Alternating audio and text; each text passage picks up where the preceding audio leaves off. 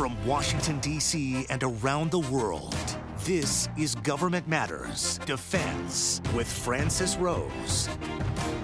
Thanks for watching the only show that covers the latest news, trends, and topics that matter to the business of government. Every Wednesday, we focus on defense. I'm your host, Francis Rose. The secretaries of all three military branches and the chiefs of staff of the services believe Secretary of Defense Mark Esper should stop the transfer of military medical facilities to the Defense Health Agency. The service secretaries and chiefs write in a memo to Esper that the COVID outbreak shows the reform of the system, quote, creates unnecessary complexity and increases inefficiency and cost. Military.com reports the leaders are asking Esper to create a working group to study options for running the military hospitals. A strike at Bath Iron Works in Maine is closer to ending tonight after the International Association of Machinists and Aerospace Workers and General Dynamics have agreed on a tentative deal to end the strike. Work on 7 new destroyers slowed down during that strike. Breaking Defense reports the union's local says the deal will keep language from previous agreements that will prevent the shipyard from using more non-union workers. The Space Force has its first official doctrine document. The Space Capstone publication says the Force's first priority is preserving, quote, freedom of action in space. Air Force Magazine reports more doctrinal publications for the Space Force are already in the works.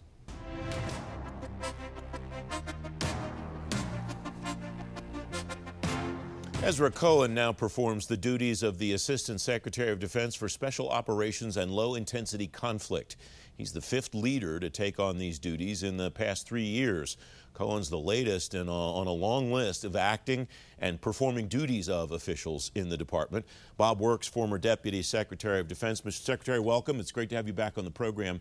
How do you go about finding and recruiting good people to take these roles, the kind of people that are qualified to take these positions in an administration of any party? Well, I can only speak to my experience when I was in the Obama administration, and it all starts with the transition team.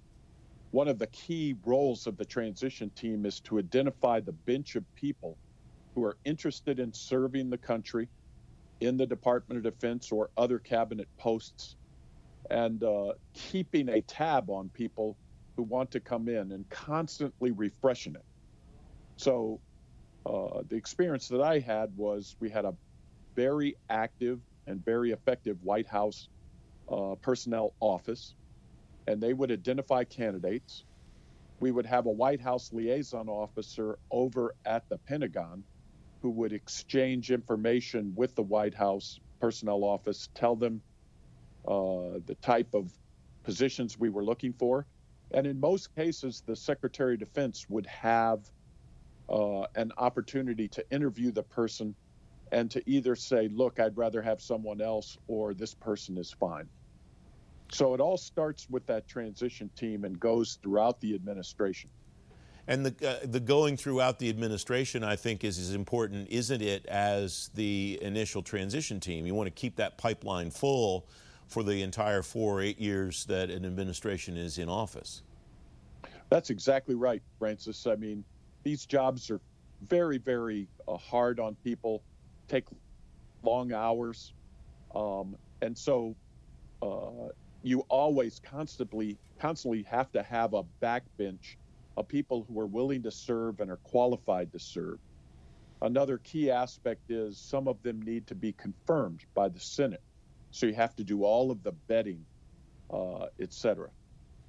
Given that these jobs are such a grind, Bob, how do you keep tabs on the people that are in place to determine this is somebody who can continue, we need to keep this person fresh, and this is somebody who's doing a good job, but maybe is at the end of the line and it's time to switch out?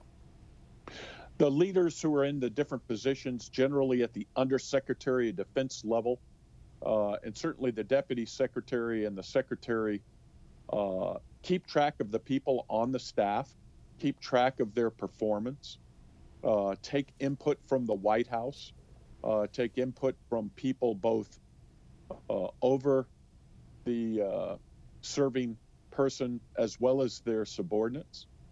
And whenever it becomes evident that a person needs to be switched out, then you start to work with White House personnel to see how the best way to do it. In some cases, it's just a round peg in a square hole. So you might want to shift the person from one cabinet department to another into a job that better suits their skills and expertise. And then there are people who just say, hey, it's time to go. And generally, the rule is you need to give the White House personnel office at least 2 or 3 or 4 months of advance notice so that they can go through the vetting process for their replacements, et cetera. Yeah, what I was getting at there more is the idea that since these jobs are so difficult, I imagine the burnout level is fairly high at some point in time. Not so much that somebody wasn't a good fit for the job, but just these jobs have to be exhausting, Bob. They are, and especially with people with kids, just like any other parent who's in a very, very high-profile job, it's hard making a balance. The work-life balance in the Pentagon is very, very difficult to maintain. So you have people who generally they try to stay for at least 2 years in an administration, and some try to stay for the entire administration. But you're right, having a deep bench of people who are qualified is absolutely critical because you have people leaving for all sorts of reasons. How wide can you cast the net, Bob? Were there places that you looked for talent that maybe didn't seem obvious on the surface? I think everybody imagines that you look to the Hill, you look to think tanks, there's kind of this government in waiting when a new party comes to office or when a party that's in power continues to a second term, that these candidates exist. But I wonder if there are places where you looked that maybe aren't the usual suspects as far as places to find candidates. Well, the deputy secretary isn't real, central to the recruiting operation. And you get ideas from all sorts of people who were in the campaign, people who are in the party, people, as you said, who are on the Hill. There are a lot of quality candidates who are in the Senate and the House Armed Services Committee, for example. You get recommendations from industry. You get recommendations from think tanks, as you said. There's a wide variety of people who are interested in serving in the government, and generally there are all sorts of different ways to identify them. About 30 seconds left, Bob. What was the greatest tool that you had, do you think, to keep people that you wanted to make sure stayed working for you? The mission, without question. The people who serve in the Department of Defense are committed to the mission, committed to the young men and women who volunteer to serve our country, absolutely critical about furthering our national interests.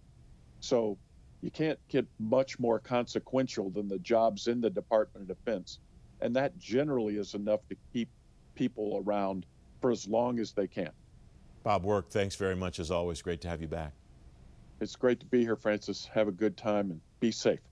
Thanks, Bob. Up next, the case for moving too fast with the Defense Production Act. Straight ahead on Government Matters. Striking the right balance to defense acquisitions during the coronavirus. You're watching WJLA 24/7 News.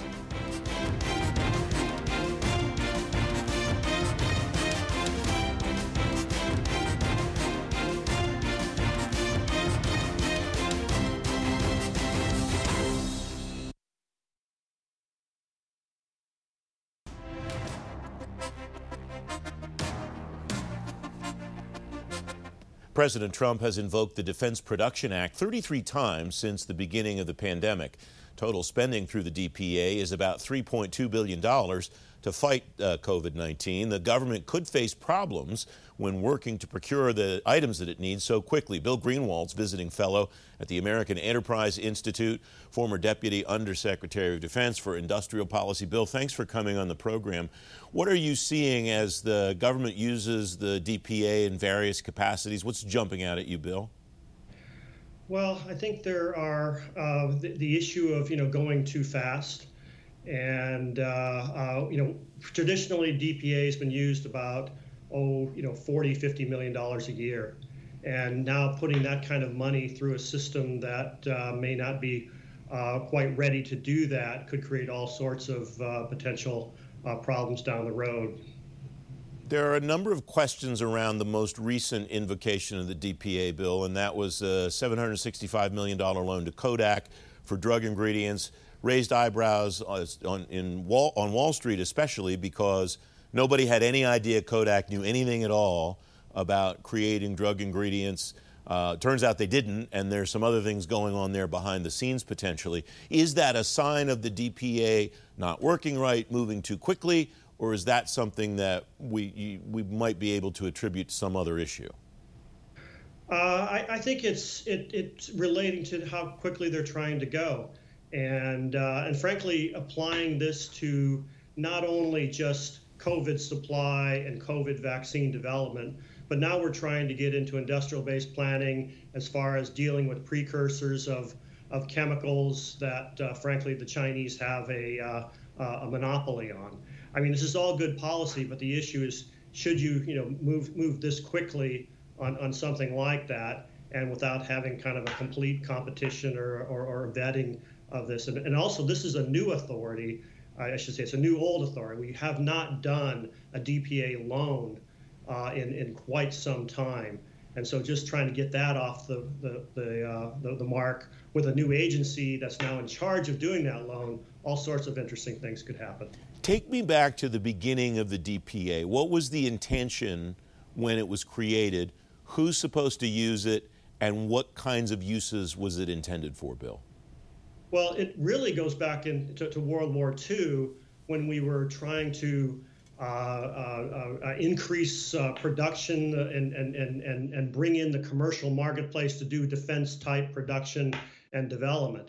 And those authorities in World War II lapsed. And when the Korean War kicked off, the idea was that we needed the same type of authorities for Korea. So the Defense Production Act of 1950 was passed to do this, to allow the Department of Defense to invest in firms, to partner with them, to give loans, to create the industrial base that's needed for a rapid mobilization of capability.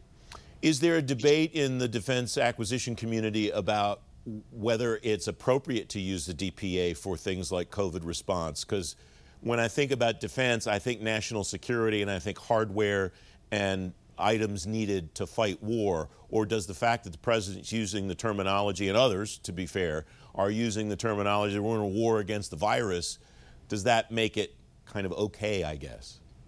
Well, the Congress has given expanded the authority beyond DoD to DHS and HHS and so on over the years, and to deal with these type of situations.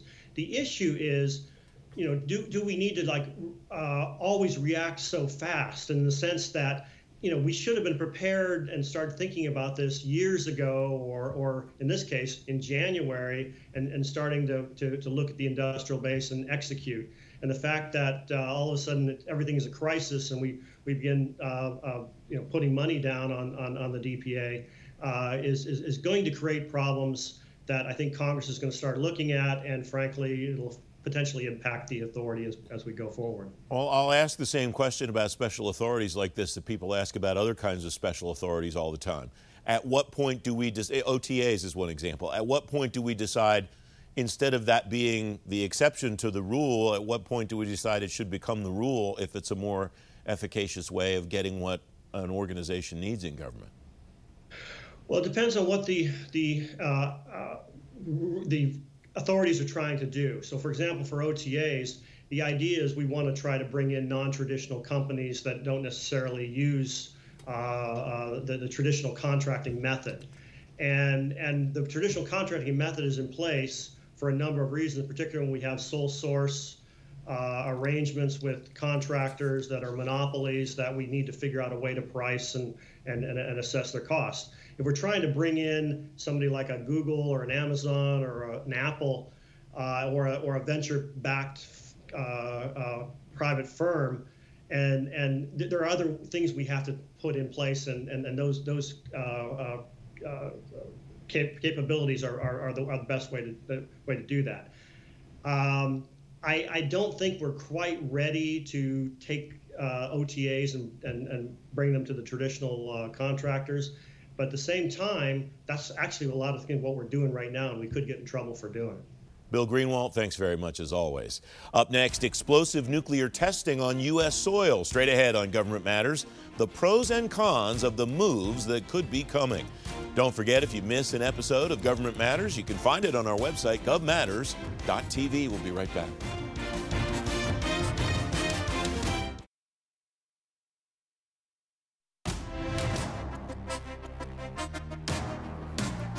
Senate version of the National Defense Authorization Act includes authorization for projects related to nuclear testing. The House version of the bill would block funding for nuclear tests. Eric Gomez is Director of Defense Policy Studies at the Cato Institute. Eric, welcome. Thanks for coming on the program. What are the major differences here between House and Senate versions? Is it as simple as House says no, Senate says yes, or is there more to it than that? Yeah, it's pretty much as simple as that. Senator Tom Cotton introduced an amendment in the Senate version of the 21 NDAA to have this $20 million in funding be available from the Stockpile Responsiveness Program for nuclear testing, should the decision be made by the administration to restart it. It barely came out of committee, 14 votes yes, 13 against, and then the House HASC said no. And also the House Appropriations Committee also said that they would not allow funding for it. So that is the big dividing line. Senate wants it, House doesn't. What is the history here, Eric? When was the last time these tests were conducted in the United States? Where are they conducted, if at all, now? What's led us up to this point? The primary testing site is out in Nevada, and the last test was conducted there in September of 1992. It was called Divider, a 20-kiloton nuclear test. And it was the last one before the U.S. signed the Comprehensive Test Ban Treaty. That treaty has not been ratified, so it has not entered into force, but the U.S. adheres to pretty much all of its provisions and we haven't had a nuclear test since 1992. The United States has also conducted the most nuclear tests of any country. We have over 1,000. The Russians conducted about 730, and the Chinese, by comparison, only conducted about 47 tests in their entire nuclear program. So the United States has tested the most. Most of those tests were done underground in Nevada at the test site, and the last one was in 1992. If this money makes it into the final bill that the president signs, what comes of that? Who does what with that money? So that would be Department of Energy, NNSA, the National Nuclear Security Administration. They would use the funds to make preparations at the Nevada test site to restart a test. We haven't done one in a long time, so this might require digging a new underground shaft to test the weapon within, installing equipment inside it to measure the effects of the blast, and to installing equipment around the area to measure the effects of the weapon, and then actually selecting one out of the stockpile to test. Someone in the Defense Department has said that the test could happen on relatively short notice, within a matter of months. However, I think there's a lot of doubt among the expert community of, if they were to do that so quickly, would they have the proper instrumentation in place in order to get an accurate measurement? Or at that point, would the test done on a quick turnaround be mostly for a political signal to the international community and not have much to do with actually verifying the effectiveness of a weapon? What are the people who are in favor of this, Senator Cotton and others, saying is the reason to do this vis-a-vis the national defense strategy? The department has been very clear about everything that it wants to do relating somehow to the NDS. Do we have a sense of what the connection is with this test to the overall strategy of the NDS? The best reason to test a nuclear weapon is that it's the most accurate way to tell how it functions if you were to use it in a conflict scenario. And the United States and many other countries that have no longer done explosive testing for about 30 years now, since the 90s, they have abilities to test weapons without having them actually explode. Computer simulations, the Laser Ignition Facility out west can do that for us, but these are sort of cited as not being as effective as just testing outright and just detonating a warhead out of the arsenal. I think there's a lot of concern on the pro-testing side that as the United States starts to do some more nuclear modernization, as new warhead variants are added into the arsenal, and as Los Alamos and other facilities start to revamp plutonium pits or plutonium pit construction, that there might not be enough information on how effective these things are or how reliable they are. So that's the most common pro argument for it. You mentioned that as far as the scorecard on this, HASC is opposed, HAC-D is opposed, SASC in favor. Do we know yet where SAC-D is on this? I don't believe so. I haven't seen their statements on it yet, but it's clear that it was still pretty contentious even in SASC. It only came out of the committee by a vote. And in an NDAA process in 2020 for the 2021 bill, that's been remarkably easy by all standards compared to last year, where there was a drawn-out fight and the Democrats in the House were pushing hard on certain things and they ultimately didn't get them. I think this is a rare instance this year of a major point of disagreement between the two chambers of Congress, and I expect the Democrats to fight this one hard. Will that result in them getting what they want? It's hard to say, but I think the very, very narrow margin in the Senate Armed Services Committee for passing that amendment shows that it's probably not going to get to the final version of the bill. But I haven't heard what the Senate Appropriations Committee wants to do with this. Eric Gomez, great insight. Thanks very much. Thanks. I'm Sharice Hanner. You can now keep your finger to the pulse of all things that matter to the business of government, anytime, anywhere. Subscribe to the Government Matters podcast on Apple Podcasts, Google Play, Spotify, SoundCloud, TuneIn, or simply ask your digital assistant to play the Government Matters podcast. For a quick fix of the government news, follow us at Twitter at GovMattersTV.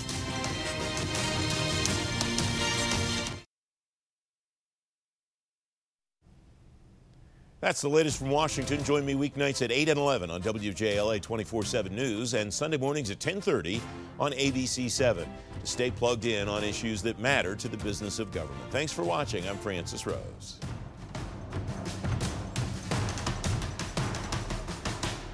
Thanks for listening. Our daily program is produced by Sharice Hanner and Ashley Gallagher. Christy Marriott leads our technical crew. Our web editor is Beatrix Haddon. Government Matters was created by George Jackson. Visit govmatters.tv for articles, videos, and more, including our first feature-length documentary, The Dawn of Generation AI. Government Matters is recorded at WJLA-TV in Washington, D.C. Copyright Sinclair Broadcast Group.